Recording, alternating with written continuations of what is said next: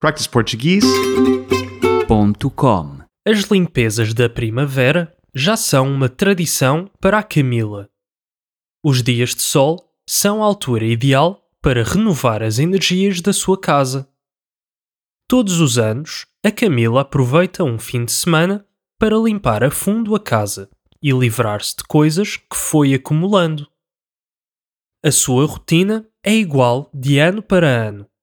Depois de começar o dia com um delicioso pequeno almoço, a Camila abre as janelas da sua casa para deixar entrar o sol e o ar. Depois, arregaça as mangas e começa o trabalho. A Camila começa por tirar todas as coisas que tem guardadas nos armários e nas cômodas. Depois de os limpar por dentro, a Camila separa as coisas que quer manter daquelas que já não precisa. Essas últimas guarda-as em sacos para depois dar a quem possa precisar. A Camila aproveita, também, esta altura para trocar a roupa de inverno pela roupa mais fresca, de meia estação e de verão.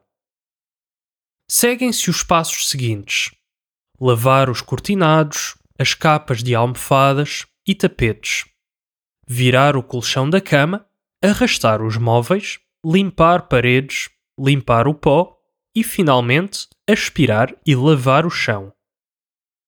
No final, a Camila sente-se cansada, mas revigorada e pronta para encarar a nova estação cheia de energias positivas.